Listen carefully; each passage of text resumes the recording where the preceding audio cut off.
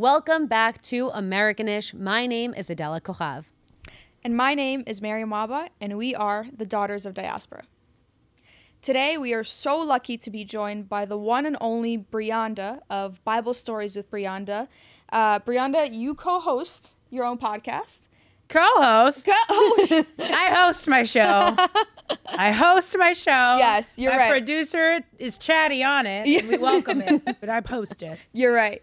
I think I just got so used to Adela and I. Yeah. So everybody's a co-host in my... I feel you. She might as well, though. She's great. Love you, Clara. Shout out, Clara. Shout out to Clara. Woo! Yes, but yes, Bible Stories with Brianda. Yes, we're so thankful for you. Thank you for joining us. Thanks for having me. We're both so excited to talk to you because we're big fans.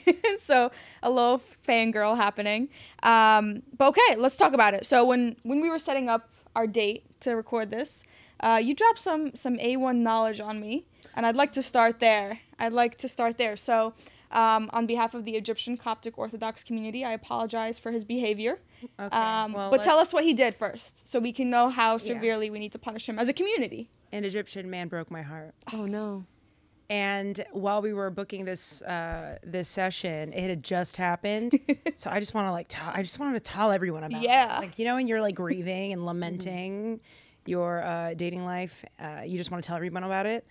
This man, we'd gone on a magical, beautiful first couple of dates, and he was so great.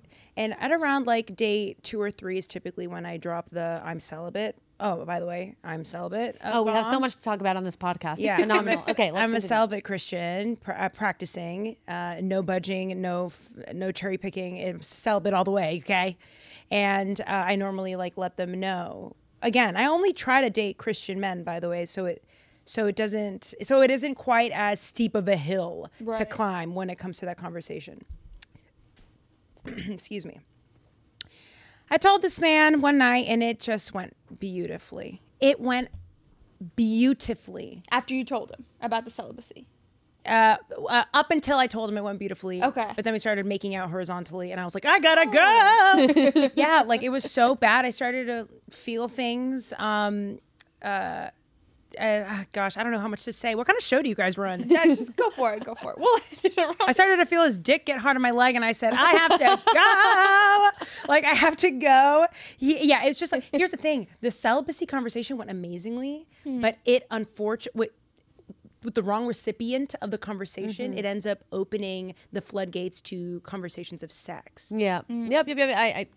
Okay. I've been in this position so many times, so I get you. Yes. And I was, during this time, and kind of I'm coming out of it right now, but I was going through kind of my own troubles with my own celibacy, like thinking, oh, well, maybe I won't wait till marriage. I'm sure that other celibate women have thought about have had these moments too, where you're like, oh, okay, well, maybe if I did this, or maybe if I know he's going to be my partner, maybe if we're in a serious relation, maybe. So I was in that window of time. He didn't know this, and he did not need to know this, right? So we're back in the conversation of celibacy. That opens up the conversations of sex. It opens up the conversations of like, what do you like to do? What are your turn-ons? Yada, yada, yada. I ended up saying my turn-on. And I literally, I felt the Holy Spirit be like, get up! So I immediately called my Uber and I left. Mind you, this is the day I told him that I was celibate. I was so like disappointed in myself because I gave the wrong impression, the wrong idea. I was weak in that moment. I was very attracted to this man, and I fumbled. There's another part of the story which I will not say here, but I didn't end up, I ended up leaving at that time. The next day I ended up sharing, hey, I actually feel really uncomfortable about that. That's not the point of this practice. I don't want to give you the wrong idea.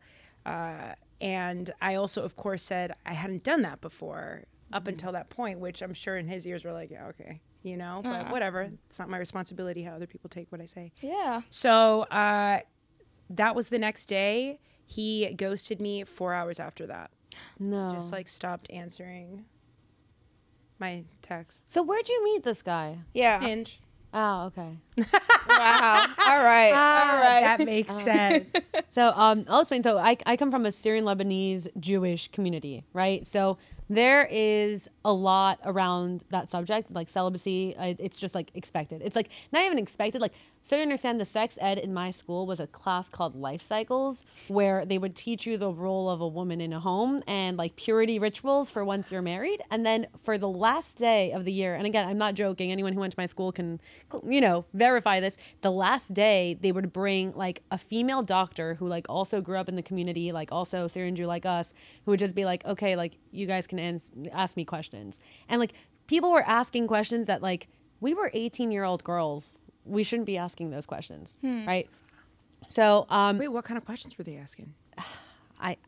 The most basic questions. Okay. The most basic So questions. you're saying, I thought you meant the opposite of like we were asking really awful questions. You're the saying most they were basic asking questions. basic questions. Like, so you understand, the way I grew up, I thought that like, when I showed up to my college campus after going to my high school and like there's condoms in the hallways, I'm like, this is literally Sodom and Gomorrah. Like they're literally telling you go and have sex.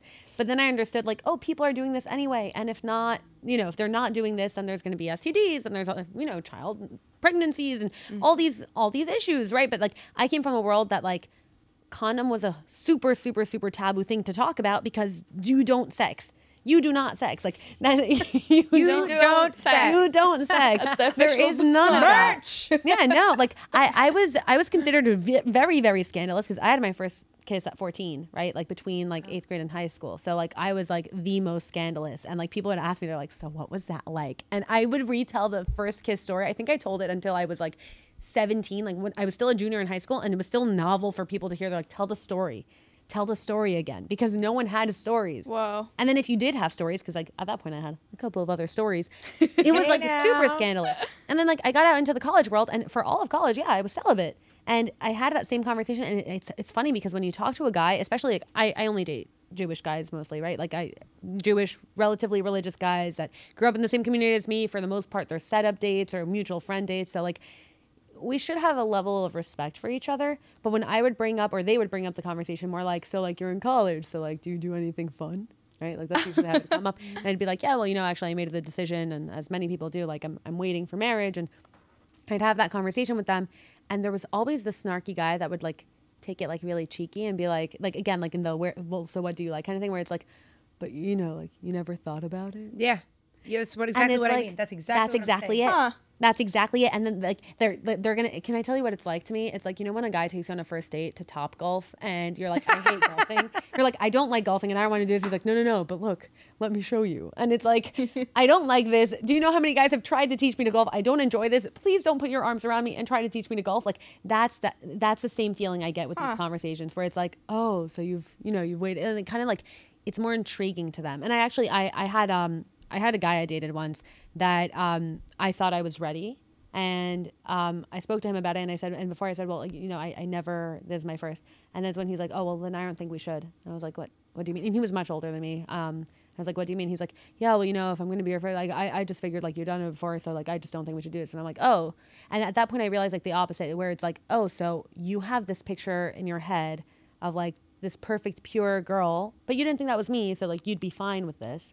But now that you think that's me, you don't want to taint it instead of it being my decision. There's a name for like Madonna whore paradigm, where it's like, this should be my decision, as opposed to like you like romanticizing the idea of a celibate woman. Yeah. And like, it was just like, I've seen both sides of it. I've seen guys that like see it as a challenge. I've seen guys that see it as like okay, well now let me worship you and we can get married and have kids. And it's kind of like, okay, maybe we should go on a second date, like, and people who are just so turned off by it, and they're like, so why are we even here? And they get up, and it's just the end of the date. Oh, I understand. Yeah. I left around a stain of my past, though. Like I was, I'm a born again Christian. Oh, wow. I was very much not celibate before the age of 25. But granted, I never had sex with anyone outside of my boyfriends. Mm-hmm. And two people, which we redacted. But I feel like once you've ridden that bicycle, I feel like men smell it on you. Mm-hmm. But also, let me take it off. Let me take some accountability here. It's also even more challenging for me to be intimate with men, because I'm constantly, I don't want to say deconstructed, I am a Christian, but I've deconstructed what I knew about intimacy and sex and relationships with men so vigorously, but I get flashbacks, and it gets hard, I sometimes talk to my mom, who she wishes that I was a virgin up, and she still wants me to be a virgin now. I feel like she lies to herself, but I feel like it would have been easier for me. Maybe. I don't want to speak for all celibate women. I don't know. What do you mean you deconstructed your? I deconstructed. I had to. I don't want to use that word because it already has the deconstruction Christian. So let's remove that word. I was unlearning what I thought about pleasing a man and intimacy with men. The more deeply I became, the more deep in my faith I became. Right. Is Yeah. what I'm saying. So. But it still gets a little squirrely, especially in moments when I'm falling or moments where I'm weak spiritually, which have been pretty often this last year. I've had a really tough year. When I'm in those seasons, it becomes a lot harder to date men because I want to have sex with them, especially the ones that I'm really attracted to, and especially after like 5 dates. You know what I mean? Right. I definitely am not into a guy. It's not hard for me in the beginning. I've never been that kind of girl, but once I like become more and more and more attracted to you, it becomes a lot harder. That's why I know that the text tells us to also be with someone else who is practicing as well. Right. Not just, when I told that Egyptian man that I had been doing it, the first thing he said was, well, scammer. I call him an emotional scammer. He said to me, oh, yeah. I mean, I'm not letting you go, he said. I'll wait for you. And it's like, oh, and I remember when he said it in my head, I went, wait, someone who would also be practicing would know that you're not doing it for me. Right. You're doing it for him. Yeah. Yeah. You know what I'm saying? You're doing it for, you know what I'm saying? So I automatically we're starting at a deficit here. I was just rambling. No, that I'm sorry that was your introduction to the Coptic community. But they are hot. Mariam is so look much at you. better. Yeah.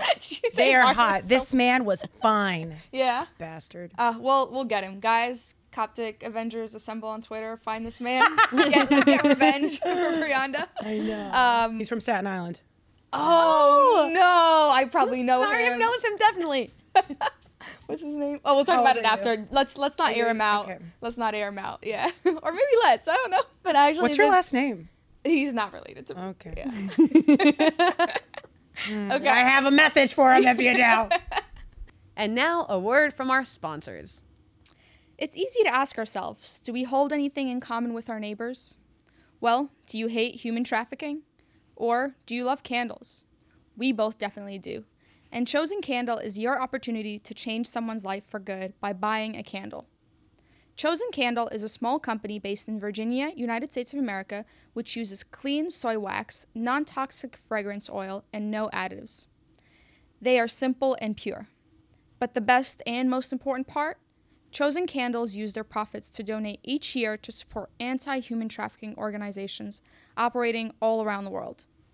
You can visit choosecandle.com and use our code Americanish, that's all caps Americanish, AMERICANISH,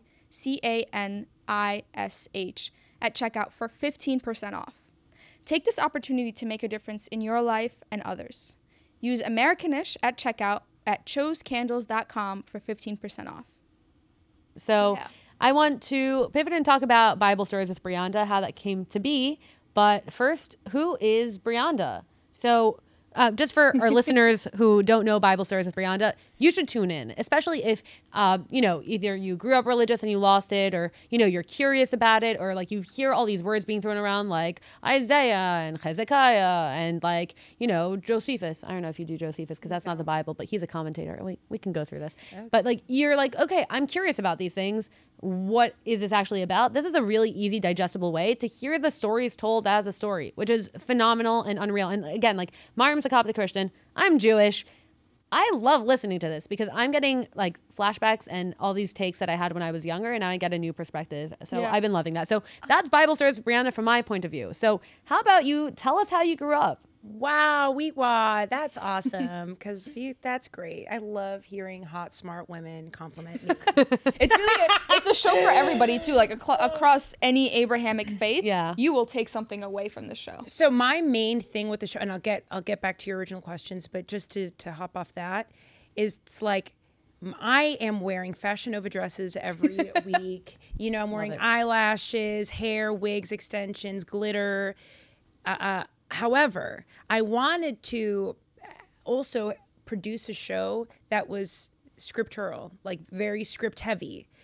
Just because I knew that people would assume a certain thing about my look and the title of the show. But if you're like a loyal listener or watcher of our YouTube channel, the show is like 40% the word. And we caption it at the bottom for you guys to read.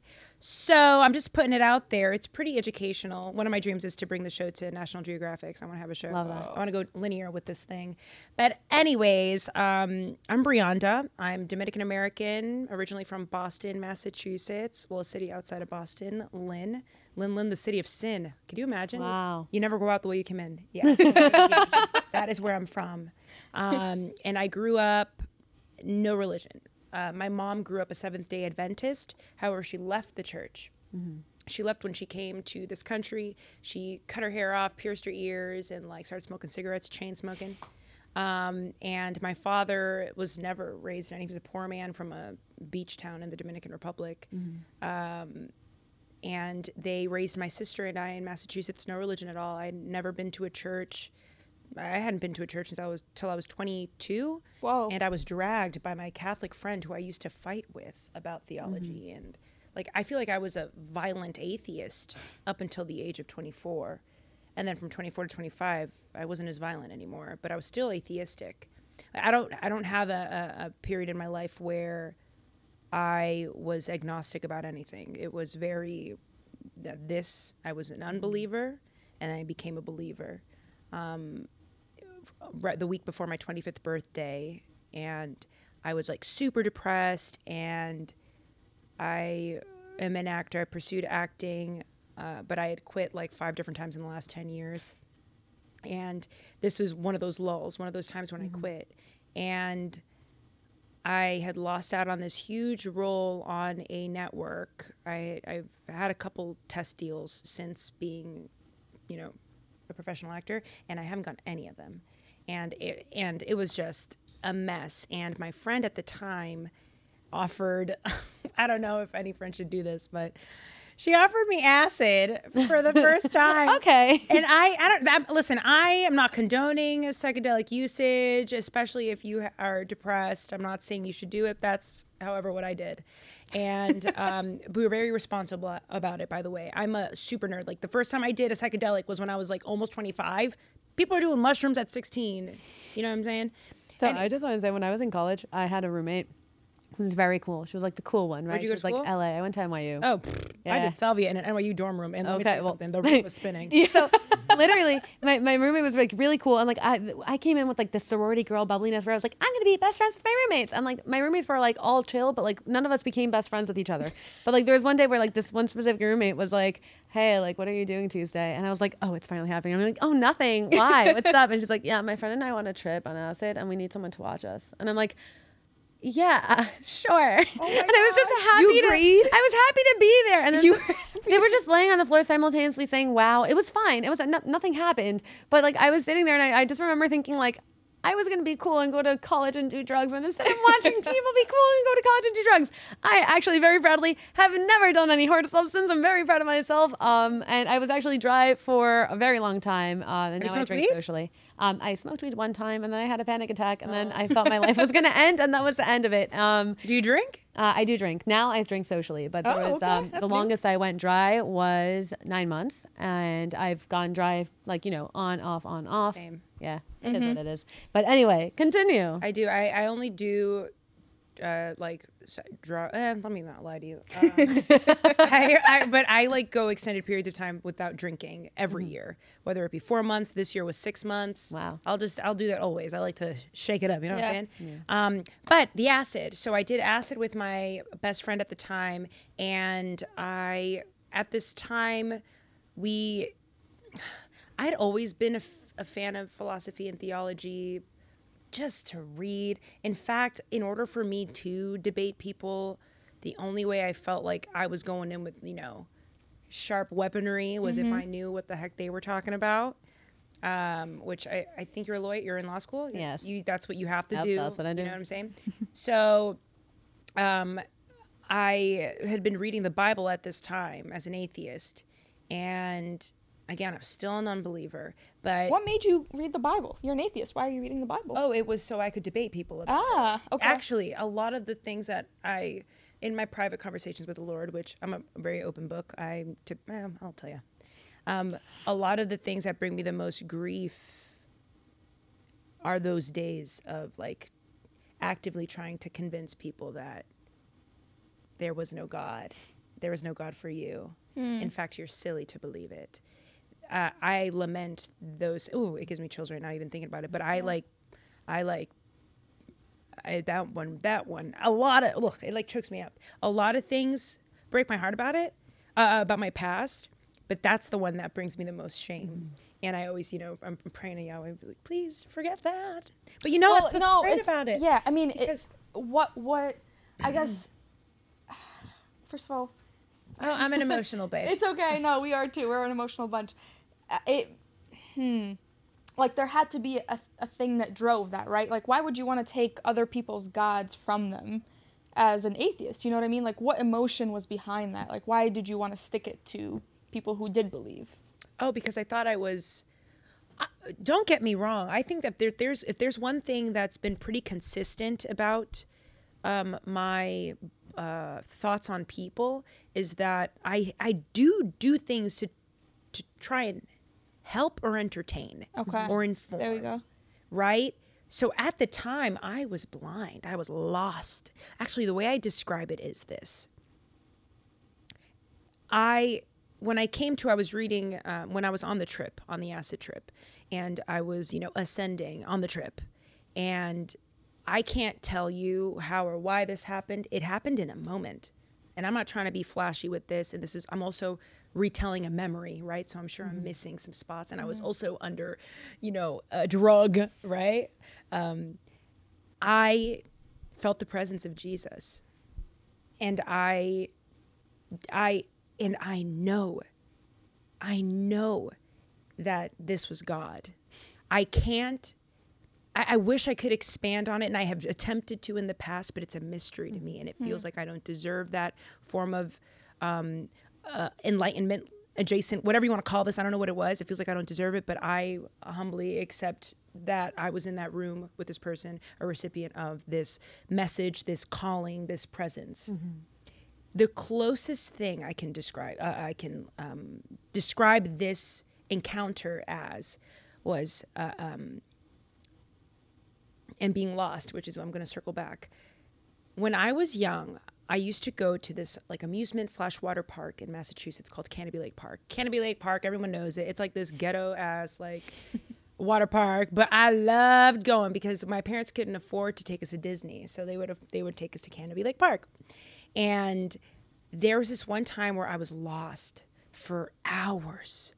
And instead of being out and about asking adults for help and whatever, I panicked. I have like chronic panic even as a kid. Now I know I also get panic attacks and stuff, and I get itchy. I get hives when I get stressed. And at that moment, I was itchy. And I had a hive growing in my face. I didn't want people to see me. So instead of coming out, I stayed lost. I didn't want any adult to see me because I was growing the hives on my face. And I was just like, you know what I'm saying? I had to have been maybe 6 years old at this time. So I'm lost, scared, wet, gross. It's like sewage water from this ride that I'd just been on. It was a mess. And I thought that I was going to be lost forever. Like it was some dark stuff. Yeah. And I remember being by the entrance and someone seeing me cry and blotchy, like, who is this little elephant man child?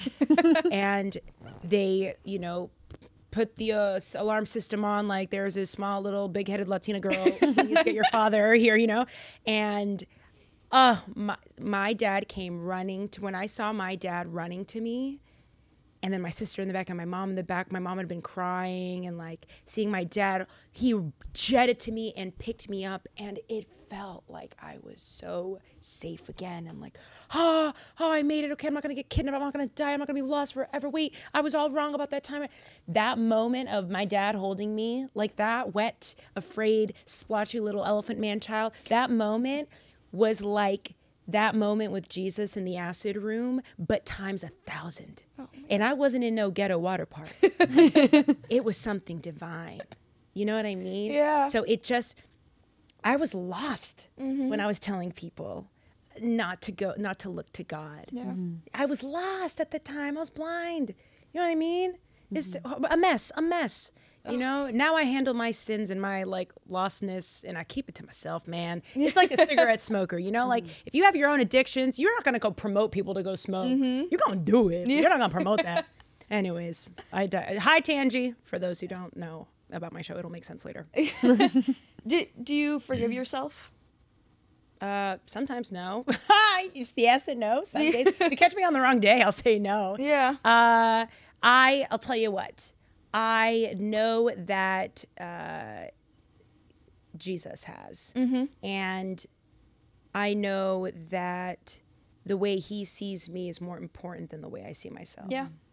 So I kind of want to lean in on that angle more than my own, because my own is shifty. My own is so broken and not secure, and I just feel like spiritually depleted if I'm just leaning on my own understanding of my own self. So yeah, sure, I forgive myself sometimes, and sometimes I don't. Yeah. I don't. Yeah. He sorry to exclude you, Adela, for a sec, but he is the joy he feels having you as opposed to not having you is so large and so immense that is all encompassing, and you should feel cradled by his love at every second of every moment. And you know what's even better? He doesn't need me. He literally doesn't need me. Yeah. He doesn't need any of us. Yeah. We need it. But we need him, and then having us like glorify him and like speak about our testimonies, right? Like that is us inspecting the fruit, which is what we're supposed to do, Matthew 5. You know what I mean? Like that's he's overjoyed by seeing us do that. But he doesn't need us, and I think that that's also really humbling. Yeah. Okay, we don't want to evangelize on this podcast. Not yet, at least. But okay, tell us about Bible Stories with Brianda. How did that come I want to evangelize a little bit if I'm here. I haven't got the microphone. Sorry, what were you saying? No, please go for it. I mean, I'm Coptic, so no evangelization for me. That's right. Oh wow, this is so what a group. I'm the Jew in the corner. I'm just like I get the most critique from my Jewish listeners. that's actually one thing I wanted to ask. But before we get to the critique, They love and hate me. It's a love-hate situation. I love you. I'm having a good time. I didn't know that your show even existed until Mariam was like, okay, there's this girl, Bible Stories with Brianda. Listen, because we're gonna have her as a guest because she's phenomenal. And I started listening and I was like, yeah, no, this is great. This is great. But again, for me, it's more because like I grew up Orthodox, like modern Orthodox, right? So like I wore skirts to here and like I was covered, and I went to a dual curriculum school, so we did Judaic studies 4 hours a day, and then we had lunch, and then we did general studies for 4 hours. And in the morning we had a full hour of prayer. In the afternoon we had 35 minutes of prayer. So it was just For how many years of your life? kindergarten 312. But kindergarten, you don't have to do the prayer, but you do the dual curriculum, right? Like you learn the alphabet and you also learn the aleph bet. And we've been learning Hebrew, so we don't just learn the Bible. Like when I was in high school, like we didn't just have like Bible class, right? Like you had like Tanakh, which means like the old Bible, like Torah. Like we had Torah, and then we had Nevi'im, which is prophets, and we had Ketuvim, which is writings, and then we had Jewish law, halakha, and then we had like maybe 6 different classes, and then we had like Jewish ethics classes. Like we had so many different kinds of classes, and this is like 4 classes a day at least. So we had 6 Jewish studies classes per year. And you would take 4 of those a day. They would rotate in and out. So it was just a lot all the time. And all of this was in Hebrew itself. When we did Gemara, which is like the Jewish law, essentially, we did all of that in Hebrew, and we did all the commentaries in Hebrew, and each letter in Hebrew changes the meaning of a passage. So one thing I think is really interesting whenever I meet, non-Hebrew speaking religious people, Christian, Muslim, Jewish, when we read the Old Testament, but we don't have the original Hebrew, like in Judaism, you'll have commentaries, pages and pages of commentaries on why a single dot was missing for a word. And it's always to teach a lesson. Or why did they use this letter instead of that letter? Or why did they repeat this word? And maybe you can say, like, people who are non-believers, for example, will say, clerical error, all this is written by scribes. Scribes weren't fully literate. And, of course, these scrolls that you had are thousands of years old. And, of course, someone forgot to write a dot. But, no, the commentaries say, no, this is God teaching you, why does it have 2, like a doubled letter when it says levavecha? Because it teaches you that you have 2 hearts. And what does it mean to have 2 hearts? And it goes through, like, all these different commentaries. So it's so interesting to me to read the Bible as a story, as opposed to analyzing every detail, which is what I got growing up. So I don't know. I really like hearing your stories, like the Bible stories. And that's really cool. You polar opposites. We call my listeners babes. It's because it starts at the onus of the show, whatever the show has my name on it. I'm a babe in the faith. Right. I started ideating over this idea of a show with Wheezy in 2020. And I was a year and a half or two, nearing two, just under 2 years into my faith. I was a babe in the faith. So the angle at the beginning of the show was kind of like, oh, we have you're learning as I'm learning too, sort of a thing. That was going to be and it was also the most honest angle. I'm also a writer, and one of my mentors gave me this. It was just such a great, so great. He said, sometimes it just like, it helps to write about what you're learning than about what you know. It keeps it like fresh. Keeps it. Your show gave me Daf Yomi vibes. I don't know if you've heard of Daf Yomi, but it's a Jewish concept that we do, which means a page a day. So you take it upon yourself to do a page a day of Gemara or a page a day of a certain book of, the Bible, whatever it is. And when you finish it, you do a siyum, which means like a party of the summary, like a party of the finishing. And it's cool because every single day you commit to, I'm going to learn 1 page a day. And that way you break it up into small chapters. And that's what I see your episodes as. It's like you're learning together and like you're learning by teaching. And I don't know. I really like it. Big Oh fan. man, that's really cool. We're going in order. Well, we're going in as much order as I can. I think there've been a couple weeks where technically it wasn't in the order, but I follow this podcast called the Bible Recap, and this group, they're called the D Group. They created this study guide that's like, it's like one. I don't want to like spew out like wrong information, so I may be wrong, but they say, and I am blindly trusting this because I did not do my, you know what I'm saying? I like to be 100% transparent just in case this comes back to bite me in the ass later, you know what I mean? But they have laid out this study guide in the chronological order in which the Bible was written. To understand these people are Christian, though. So, you know what I'm saying? That's the amendment there, because I'm sure that, well, I know it. A lot of, especially Jewish people have a lot of criticisms on my show. Actually, a lot of Christians do too. Yeah. What? Look at me. Look at my show. Look at my most recent episode. I'm wearing a backless green dress. I'm not wearing a bra. Like, people literally have so much stuff to say, and I understand. Well, tell us a little bit about that. Like, how's the reception been to it? And are there Christians and non-Christians? A lot of converts. Oh, not even about... A lot of converts listen to Wait, the show. hold on. Oh, I'm so sorry. I misspoke. A lot of converts about, like, me, the personality. Oh. I'll receive... you know what I see a lot of? I'll see DMs, especially on Instagram, where there's a DM and it's deleted above. Like, I can see you unsent it. Yeah. And then they'll send another message, like... I just listened to like more than one or like whatever. They'll say, hey, I still don't like your show, but it's not what I thought. I deleted my last message, because faith is faith, or forget that. Honesty is honesty. And I think that the internet age sees that. It's kind of hard to fake. You can't fake the funk in that way. Right. And I even think that's how I landed the show. I still say this. I'm not supposed to have this show. It feels like I'm not supposed to have it. It feels like I'm undeserving. The fact that Wheezy even gave me this opportunity to produce my show fully, she pays for this, guys. Like, do people know this? Wheezy and Alex Media, they covered this. And it started with Wheezy, and it started with me going on her show and her seeing a storyteller. Yep. Yeah. If I can for a second, so you know how whenever like people do things like in Christians, we're always like, oh, well, Jesus was a Jew. Well, Wheezy was a Jew. Yeah. Oh, she hates it when it's so funny. Wheezy hates it when I do this, and I never compare Wheezy to Jesus. Oh my God, blaspheme! But I say that Jesus came to serve, right? And it feels like Wheezy does the same thing.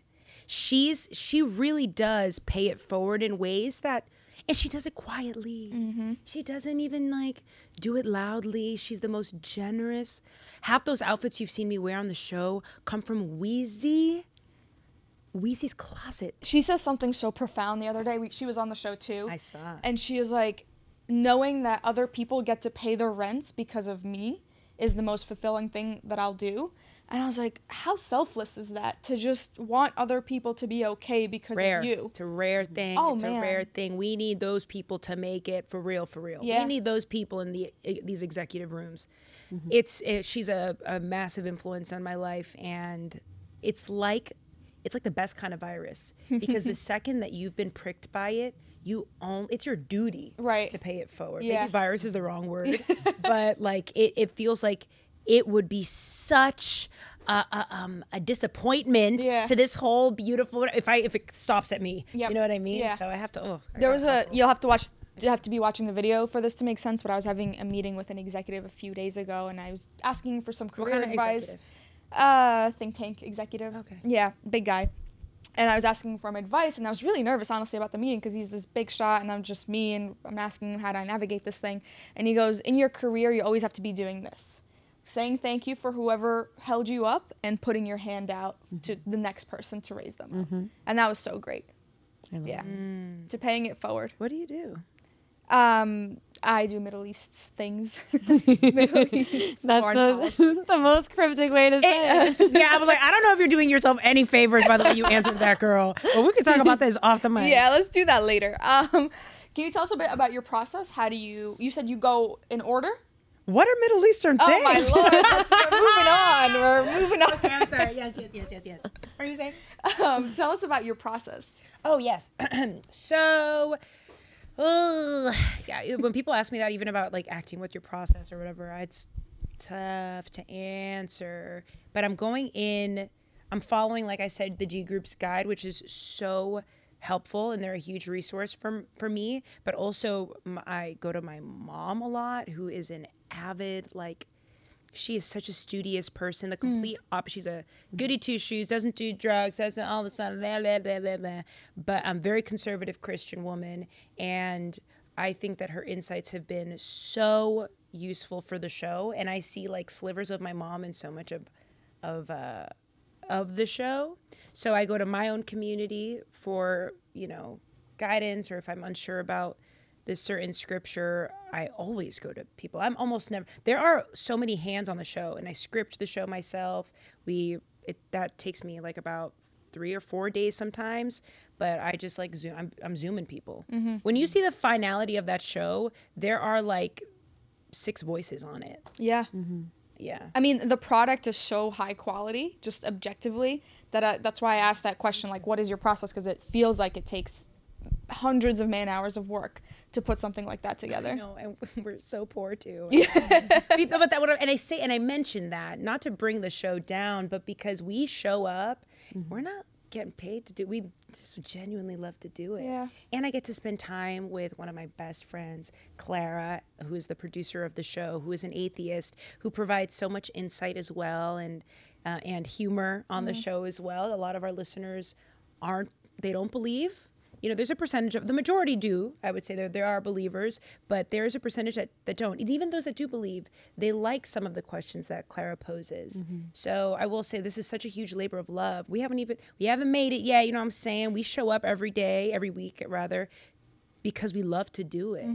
And it's been so cool because, and selfishly, the show has, when I tell y'all, my biblical literacy has gone from like a 70 on a good day to like, I'm at maybe an 80 something. I don't know. Like, I'm not on a 90 yet. Hopefully one day. But like my literacy has improved tremendously. And I'm so grateful for the show, for that accountability that I have for myself, not just to show up for myself, but for my listeners, for Wheezy, for Alex, because we need to recoup this money. And also for my best friend, Clara. You know what I'm saying? Yeah. So I don't know. These are very humbling times. Humbling, and Wheezy says it too. It's like, how do you say, this is your skin in the game. Before Wheezy became almost millionaire, she had to there were years where she was still working her 9-to-5 job. I'm working a 9-to-5 job full time. You know what I mean?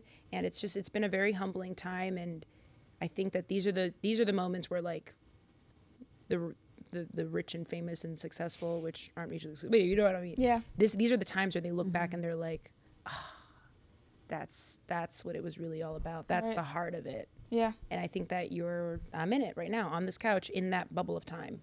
Super grateful. And Adela and I are on the sidelines cheering for you and I'm supporting cheering you. for you guys. Well, I do have to say, like, to bring it back, like, Mariam and I, when we first came together, the whole idea was, like, she's an Egyptian Coptic Christian. I'm a Syrian Lebanese Mexican Jew. We're not what you think of typically when it comes to anything of what we are. And we're both women of tradition, women who love our religions, women who are building careers in New York, and we're modern and in and of the world. And our goal with this show was to show that to everyone. Because when we first started the show, we started getting comments from tons of people. I had friends that were, you know, like, not friends, I had followers, I guess, who were like, oh, I'm Greek Orthodox and I had the same experience. Or, you know, like, even when you talk about, like, your mom and how much of her shows through what you're doing now. We talk about this all the time, and we talk about the tensions, and we talk about how that walking paradox of I'm modern, I'm cool, like, you know, like I'm wearing lashes and I'm talking about the Bible. Like, you can be a religious person. You could be a person of faith. You could be a person that follows things that nowadays are considered antiquated, oppressive, backwards. And it hurts me so much to see people from my community that I grew up in be like, oh yeah, well, that was just a load of bullshit. Or yeah, you know, like, it's so funny how, like, we grew up so religious and now we're so off the path. Like, you can stay on the path. You just have to make the path work for you. And there's no right way to religion, right? It's a matter of connecting. And I think community is very important in that. And I think what you're doing is you're building a community for a lot of people who didn't have that, because we're new to the podcast game. But, like, when people come across you, they're seeing the possibility of maybe the religion I grew up with, if I didn't like it, there's a way I could do it. You know what I mean? Yeah. You're building a community for all the people that didn't have a community that fully accepted them. That's how I And I really think it's Jesus and Wheezy. Yeah. Jesus and Wheezy made this thing happen. I am but a pawn. I am but a piece of the puzzle. I'm telling you, it has nothing to do with me. Thank you very much for saying that. The testimony helps too. An atheist to Christian, we can all, anything can happen. Yeah. You know what I mean? This has been exciting, and I can't wait to get to know what Mariam does for a living later, guys. Y'all will never know. All right. Thank you guys so much for joining us. We'll see you next week on Americanish. Is that how we're going to end it? Perfect way to end it.